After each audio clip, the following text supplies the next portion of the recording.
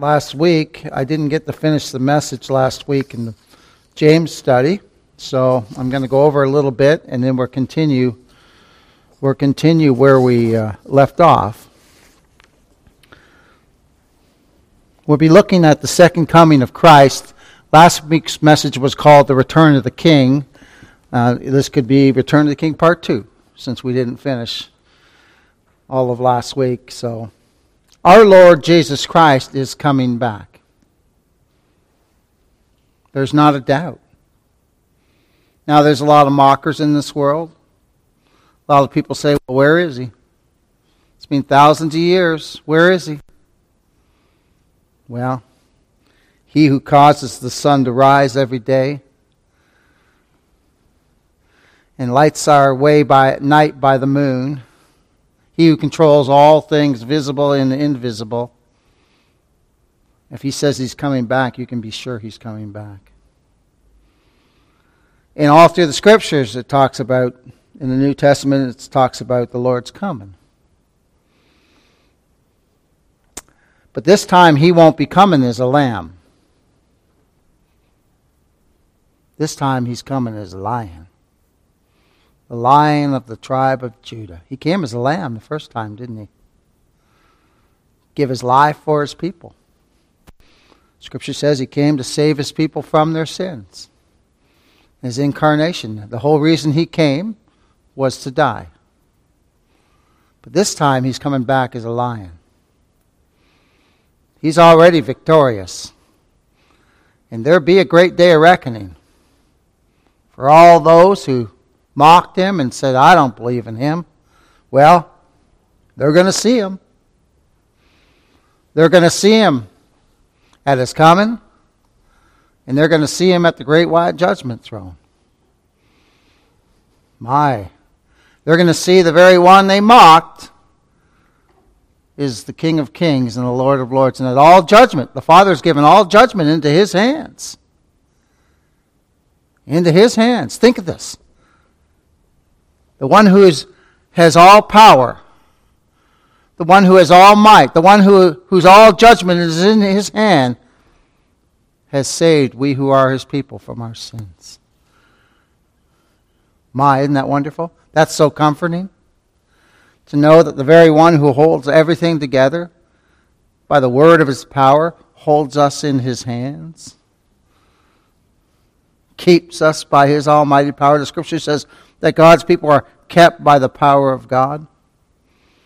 See, religion tells you it's you who keep yourself. That's a lie. That's a lie from the pit of hell. I'll tell you what, I can't keep myself at all. But I trust in the one who can keep all who flee to him, can save all who flee to him. You're never too much of a sinner to flee to Christ. Never. My Lord, we see in the Scriptures, saved an adulterer, a murderer, a killer. And then we say he saved us. He can save anyone, can he? If he pleases. He's saved drunkards through the years. He's saved prostitutes through the years. He's saved supposed good people through the years who find out that they're not so good.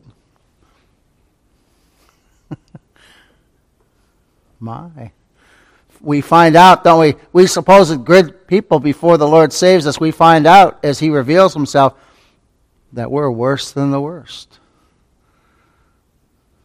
And then we find out, even after he saves us, that we're still sinners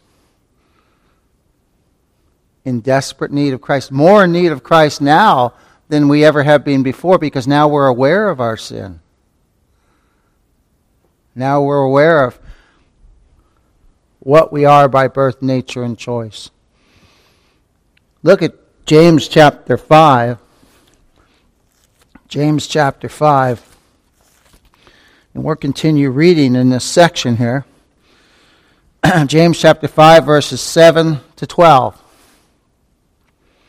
The Scriptures declare, Be patient, therefore, brethren, unto the coming of the Lord. Verse 7. Behold, the husbandman waiteth for the precious fruit of the earth, and hath long patience for it, until he receive the early and latter rain. Be patient, establish your heart. Look at this. For the coming of the Lord draweth nigh. You know, every day it's closer. People say, well, when will he return? Well, every day it's getting closer.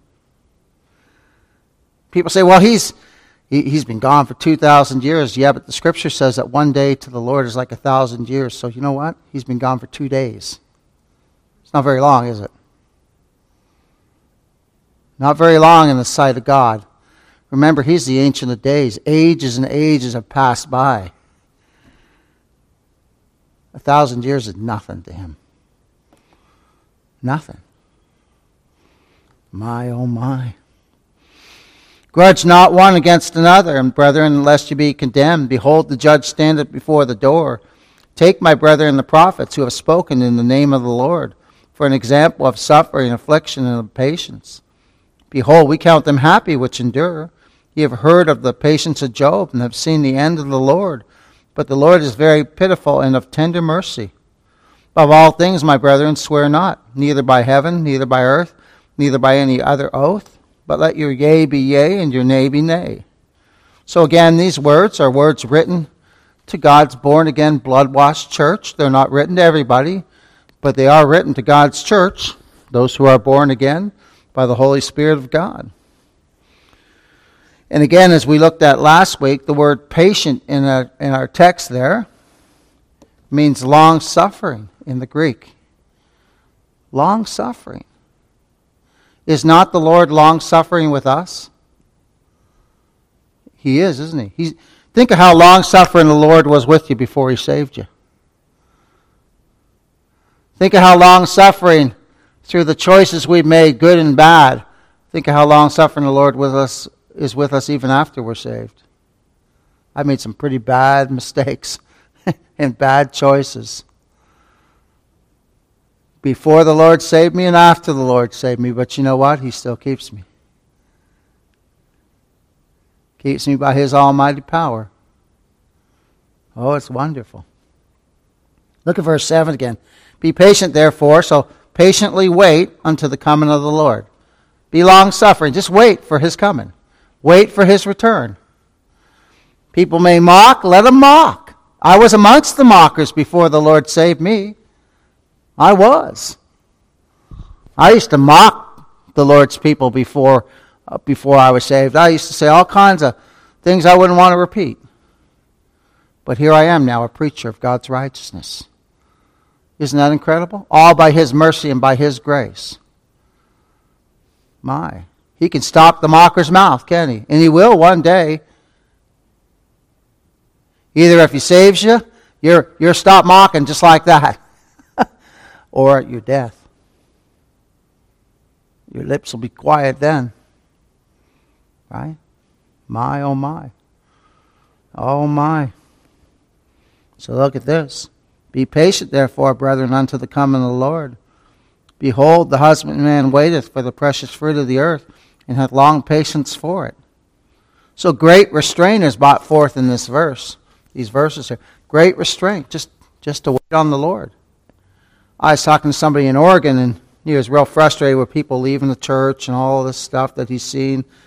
The restrictions are a lot more harder out there than they are here. They're just starting to get back to meeting, from what he was saying. And I guess it's been really difficult out there. And I said, you know what? The hardest thing for us to do is just rest. Just trust the Lord. Just wait on him. You know, like Norm said, at least they didn't take away video meetings. Right? We were still live streaming through the whole thing. Right? The gospel was still going out. It wasn't, although we couldn't meet and it was hard. But the gospel was still going out. They can't put a seal on that, can they? Until maybe the Lord will let that happen one day, but let's hope I hope it's not in my lifetime, but if it is, I'm just going to keep preaching the gospel.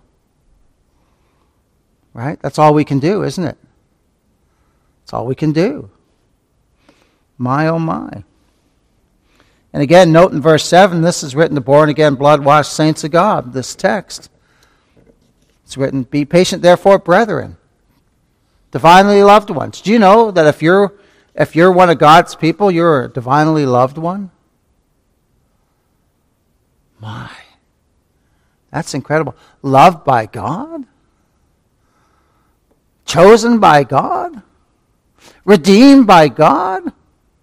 Yes. He's loved you with an everlasting love. I'll tell you what, I never knew what love was until I found out that the Lord died for my soul on Calvary's cross. It's nothing compared to the love that we experience on this earth, is it? That someone who's sinless would give his life for me, a sinner, and me who's still a sinner even after I'm saved, that God would do that for me? That he did that for me? The one who one time used to curse his name? My, oh my, greater love hath no man than this, than a man lay down his life for his friends. He takes rebels, and that's what we are at heart. He takes rebels and turns us into ones who praise him. It's amazing. And that's all according to God's grace and mercy in and through Christ Jesus our Lord, right? All through him. We have nothing to boast in. Turn, if you would, to Galatians chapter 5. You know that patience is one of the fruits of the Spirit. And patience, I mean, in the text here is long-suffering. The word patience isn't amongst the fruit of the Spirit. But again, the underlying Greek word for patience here is long-suffering. So let's see what Galatians chapter 5 says. Look at this. And remember, okay, now in religion, you ever experienced this when you were in religion? Those of us who were in religion, you ever experienced this? Man, I just wish I could be more joyful. I wish I could be more patient with people. I'm gonna try to be more patient with people. I'm going to try to be a better person. Now, there's nothing wrong with wanting to be a better person, is there? But we always did it I did it in the guise of gaining merit and favor with God. Right? Well, God will certainly bless me if I become more long-suffering.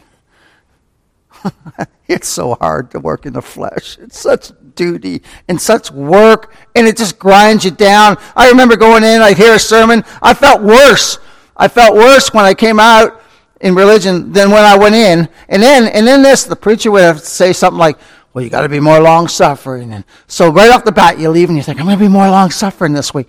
And what happens? You're driving a car and you get mad at somebody right away. And then you feel like, oh, man, I'm such a failure. Right? That was my experience in religion. Oh, my. Look at this. Oh, note that this is the fruit of the Spirit. See, that which I was trying to do was the fruit of the flesh. We can't muster up these things. It's called the fruit of the Spirit. God must work in us these things. And he does. He does. And we know it's gradual for us.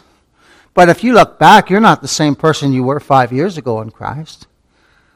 The things you've learned, we grow and we don't even see it ourselves. Look at this though. Again, it's the fruit of the Spirit. Galatians 5:22 and 23. But the fruit of the Spirit, capital S, the Holy Spirit. This is what the Holy Spirit works in us, is love. Love for the gospel, love for the brethren, love for Christ, right? Love for the Scriptures. My, love for one another. Things we never had before the Lord saved us. Joy. This is not fake joy. This is true joy. That amidst all the turmoils that happen in our lives, we still have that underlying current of joy in the Lord. Right? Then it says, peace. This is the peace that passes all understanding, that keeps our hearts and minds in Christ Jesus. See, when I keep my eyes on Christ, I have more peace. Personally, than when I'm looking at the world. If I start looking at the world, I lose my peace just like that. So peace. And again, the Holy Spirit has to work this in us. Think of this, we're looking at a situation in the world, we're going to get we get riled up, And then when we get our mind focused on Christ, we get a peaceful feeling, right? You know what? That's the Holy Spirit working that in us, beloved. Giving us that ability to look away from the things of the world and look to Christ. See, the world doesn't have that. It has no peace. I know, because I was there. My. And then it says gentleness. Then it says long-suffering, which is patience in the Greek, or in our text. Patience is long-suffering in our text, so long-suffering. Putting up with things, right? Being more gentle with people. And then it says gentleness next. Goodness. Faith. Oh, faith's a fruit of the Spirit? Yep. Faith's a gift from God. And then we see that it's a fruit of the Spirit. When God increases our faith, beloved, that comes from God. We don't increase our own faith. What happens sometimes when we're reading, we're going, oh my gosh, and we just glean something from the Scriptures, right, that we never saw before. It gives us such strength. And we think about it for a month or two sometimes. And man, we get so much out of it. Well, that's strengthening your faith, beloved. And it makes us look to Christ even more. See? So that's a fruit of the Spirit too. Meekness, quiet strength. Quiet strength. Temperance. Not going one way or the other in things. Temperate. Against such there's no law. So who do we wait upon? Well, we wait upon the King of Kings and the Lord of Lords, don't we? We wait upon the Lord Jesus Christ. So be patient, brethren, until the coming of the Lord. Be patient. James here is exhorting the brethren to be patient under suffering. And remember, they're suffering. These brethren are suffering, just like the saints at Thessalonica. They're suffering through trials and tribulations of this life. They're being persecuted for their faith. And James here says, just be patient. Be patient under the sufferings and afflictions until their death or the coming of the Lord. We're either going to die before His coming, or we'll be here when He comes back. We don't know which. God knows. And that's good enough for me. I know it's good enough for you too, isn't it? We're just going to trust Him. And we are here on this earth, and we have trials, and we wait patiently through them. We're not to murmur against His providence. We're not to seek vengeance on other people. No. It says this, For we know Him that hath said, Vengeance belongeth unto me, I will recompense, saith the Lord. And again, the Lord shall judge His people. It is a fearful thing to fall into the hands of the living God. Oh my. And then the Scripture says here, Behold, the husbandman waiteth for the precious fruit of the earth, and hath long patience for it, until he receive the early and latter rain. Let's go back and read that, verse 7 of James chapter 5 again. And we see the second part. It says, Behold, the husbandman waiteth for the precious fruit of the earth, and hath long patience for it, until he receive the early and latter rain. Well, this is a reference to our great God and King, the Lord Jesus Christ. And we're to be like the farmer or the gardener who sows the precious seed and then waits patiently until God gives the increase. Brother Neil, he sows seed for corn, right? And he just waits for God to give the increase. He waits for God to give the rain. He waits for God to give the increase. Brother Tom, he's a gardener, and he plants all kinds of vegetables and stuff, and he plants the vegetables and waits for God to give the increase. So that's what's being brought forth here. We're to wait patiently and expectantly for the harvest. And we see here that James uses a metaphor, which the people of those times were well acquainted with, and we still are today. a farmer or a gardener. The husbandman or the farmer waits for the fruit to come and waits in patience. Turn, if you would, to Joel, the book of Joel, chapter 2, verse 23. And we'll see here a reference to the former and latter rain, which speaks of Christ. Which speaks of Christ. Joel 2, verse 23. Be glad then, ye children of Zion. So this is written to God's people again. And rejoice in the Lord, your God. Rejoice in Jehovah Elohim. It says there in the Hebrew. For he hath given you the former rain moderately, and will cause to come down for you the rain, the former rain, and the latter rain in the first month. So the farmer and gardener waits for the early rains and also waits for the latter rains in the season. And they do not fret. You know, you plant your seeds and the earth doesn't immediately give fruit, does it? No. You got to wait. And you wait patiently. You plant a tomato plant, you can't wait to eat one of them tomatoes, right? I used to like radishes. I couldn't wait till Mom's radishes came up. I'd go out there and tell her, I'll pull every radish you want, Mom, but I ate half of them too while I was out there. You take a little salt shaker in your pocket and, right? It was awesome. I loved it. But we waited patiently for that increase to come.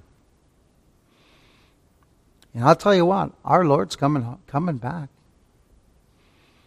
There's no one on this earth who knows the time or the day. As I said last week, if someone makes a day and says that this is the certain day the Lord's coming back, you can rest assured that the Lord is not coming back that day.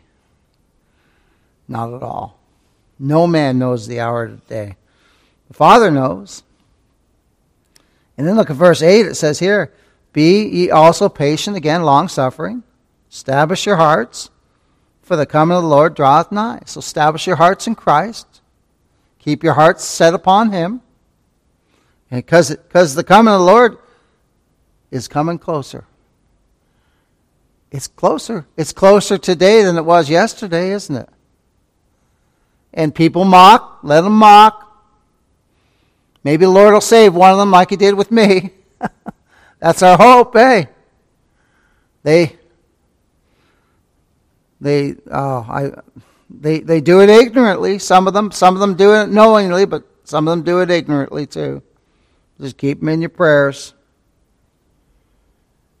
Be ye also patient, long-suffering, establishing your hearts, for the coming of the Lord draweth nigh. So here's an exhortation, again, by James, to the church to be patient. Be patient, for the one who redeemed us is coming back. Be patient because the one who saved our souls is coming back. He's coming back. We don't know when. We might go home to be with Him before He comes back. But we might be here when He comes back. We have no idea. So we wait patiently for the return of the King. The King of Kings and the Lord of Lords. The one who holds everything in His power. So like the farmer who waits patiently for all the means that are necessary for a full and fruitful harvest, which is the rains, let we who are the people of God wait patiently for the means of divine grace which are necessary to try our faith. So let us keep our hearts established upon Christ through the trials that come our way, and they will come and they do come. But let us keep our eyes on our King. He's ordained those. He's ordained them for us to go through. And I find that when I'm suffering trials or persecution or anything like that, I'm drawing closer to the Lord than I did before. Whether it be health problems or heart problems or suffering for our faith, we're drawing closer. As Sister Barb said one time, all those things make us homesick for heaven. Right? They make us long for home. My, oh my. And our Lord is mindful of every situation we go through. The very hairs of our head are numbered. So He's aware of every single tear that falls from our eyes. He's aware from every cry that comes from our heart. He's aware of it all. All of it. And He gives us comfort and strength, doesn't He? Through the preaching of the gospel, through the reading of the Word, sometimes just fellowshipping with another believer. And our hearts are lifted up in joy to our King. Oh, He strengthens us through these circumstances. And the Scripture declares they all work for His glory and for our good. Now, we don't always see that. We usually do after the circumstance. We usually do after them. But before that, while we're going through it, where it hurts. And it's hard. My, oh my. And it says here, establish your hearts, which in the Greek means to set fast. Set your heart fast. Fix your heart upon Christ. Fix your heart upon the Redeemer. It also means to fix firmly. So firmly fix your mind upon Him, who is the only hope for sinners. And firmly fix to the fact that the Lord Jesus Christ is coming back. And you know what? It's not going to be a private, secret thing. It's going to be very public. Very public. My, oh my. Well, why does James write these words? Why does the Holy Spirit have James write these words where it says, establish your hearts? Because we're so prone to forget. We're so prone to question God's love and providence. Scripture says this, like as a father pitieth his children, so the Lord pitieth them that fear Him. He knows. For He knoweth our frame. He remembereth that we are dust. So how then is the heart of the believer set fast and firmly, as our text brings forth? By the Word of God. By the preaching of the gospel of God's free grace and salvation in Him, a complete, full salvation in Christ. My fellowship with one another, encouragement with one another, makes our heart be of good cheer, doesn't it? And we are to again just keep looking to Christ's return. Turn, if you would, to 1 Thessalonians chapter 4. Lift up your heads, beloved, and hearts, for the coming of the Lord draweth nigh. It's coming. He's coming. Every day is getting closer. There's a text here I want us to look at. Now, when I was in Oregon, I had a young man that attended church with us out there who grew up in a Grace Church. His dad was Gene Harmon out in California. He called me one day and he says, Wayne, I keep hearing this stuff about the rapture and all this stuff. And he goes, I've never really heard of that stuff. He goes, I've heard people talk about it, but I've never heard it preached. And I said, okay. I said, well, that's understandable, being in a Grace Church, that you wouldn't hear that. And he goes, well, what's the scripture that they use to bring forth the so-called rapture? And I took him to this passage we're going to look at today. You know what he said to me? Now remember, he's not being trained in any kind of eschatology, which is end times stuff. Doesn't know about dispensationalism or post millennials, or he doesn't know about post, pre, and amillennial. He doesn't know about any of that stuff. He's never learned it. All he's been taught is from the Scriptures. And I read him this portion of Scripture, and you know what he said? That's the second coming of Christ. And I said, amen, brother. Let's look at this. 1 Thessalonians chapter 4 verses. We're going to go all the way into chapter 5. We're going to start in verse 16 and we're going to go all the way into 5:11. 1 Thessalonians chapter 4 verse 16. For the Lord Himself shall descend from heaven with a shout, and the voice of the archangel, and the trump of God, and the dead in Christ shall rise first. Then we which are alive and remain shall be caught up together with them in the clouds to meet the Lord in the air, and so shall we ever be with the Lord. Wherefore, comfort one another with these words. So these words are supposed to bring us comfort. Because the Lord is not going to leave any of his sheep behind. You notice that? The ones that are dead, their bodies are going to be raised. The ones that are alive, they're going to be caught up at his coming. There's not going to be one sheep of God left behind. So comfort one another with these words. Look at this. But at the times, look at verse 1 of chapter 5. But at the times and the seasons, brethren, ye have no need that I write unto you. Why? Because it's none of our business. This is God's calendar. No one knows when the Lord's coming back except God the Father. He's the only one. He's the only one. He's in full control. For yourselves know perfectly that the day of the Lord so cometh as a thief in the night. So people have taken that and said, well, this is a secret coming. No, it just means it's coming. He's coming like a thief comes, and you don't know when he's coming. That's all that means. It'll come upon people, and they won't expect it. Because the world's not looking for him. Right? For when they shall say peace and safety, then sudden destruction cometh upon them as travail upon a woman with child, and they shall not escape. Think of the days of Noah. Oh, they were eating and drinking. They were mocking Noah. They were mocking him, right? What happened? Destruction came upon them. That's exactly what's talking about here. When the Lord comes back, it'll be sudden destruction for the ungodly. Sudden destruction for all who are not safe in Christ. That's what that says. They say peace and safety, then sudden destruction cometh upon them as a travail upon a woman with child, and they shall not escape. Look at that. Not one will escape the wrath of God. People say, I don't believe in God. I don't believe in... You're not going to escape his wrath.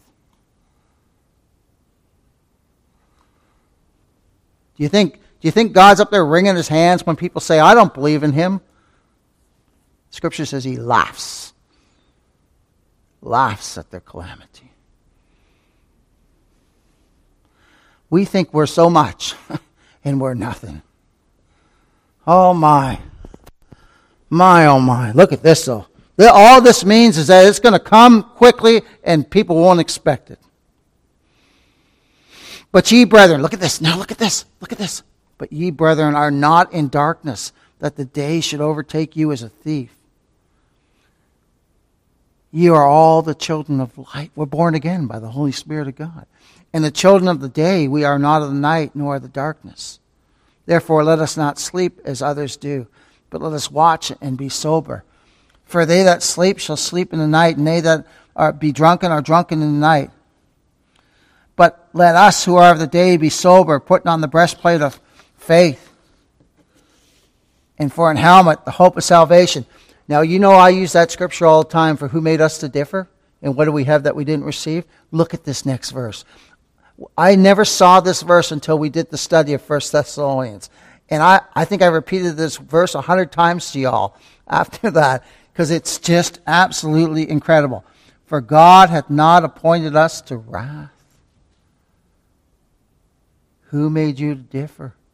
God's not appointed you to wrath. We're vessels of honor, not vessels of dishonor. It's God who made the difference. Isn't this beautiful? For God hath not appointed us to wrath, but to obtain salvation by our Lord Jesus Christ. Where's man in that? Where's man's supposed free will in that? When did God not appoint us to wrath? In eternity. I didn't have a clue. I was a child when I was younger and a rebel and doing whatever I wanted to do. I had no idea that I wasn't appointed to wrath. I was out doing whatever I wanted to do. And I'll tell you what, if it wasn't for God's preserving grace, I probably would have destroyed myself. By my drinking and other stuff that I was doing, I probably would have destroyed myself. But God not appointed me to wrath. And this, if you're a believer, God's not appointed you to wrath. Isn't that beautiful? That's absolutely incredible. He's not appointed. And this again is written to God's people. For God hath not appointed us to wrath, but to obtain salvation by our Lord Jesus Christ. In him, through him, completely, he's did it all. He is the perfect Redeemer, beloved. It's all through him. Who died what? For us. Oh, Christ died for us, beloved. Whether we wake or sleep, whether we're sleeping or whether we're awake, right? We should live together with him. Wherefore, now it says, wherefore comfort yourselves together and edify one another, even as you do also. Oh my gosh, what a blessing. God had not appointed us to wrath, but to obtain salvation. All because, and I'm going to stop here, all because it pleased him to do so.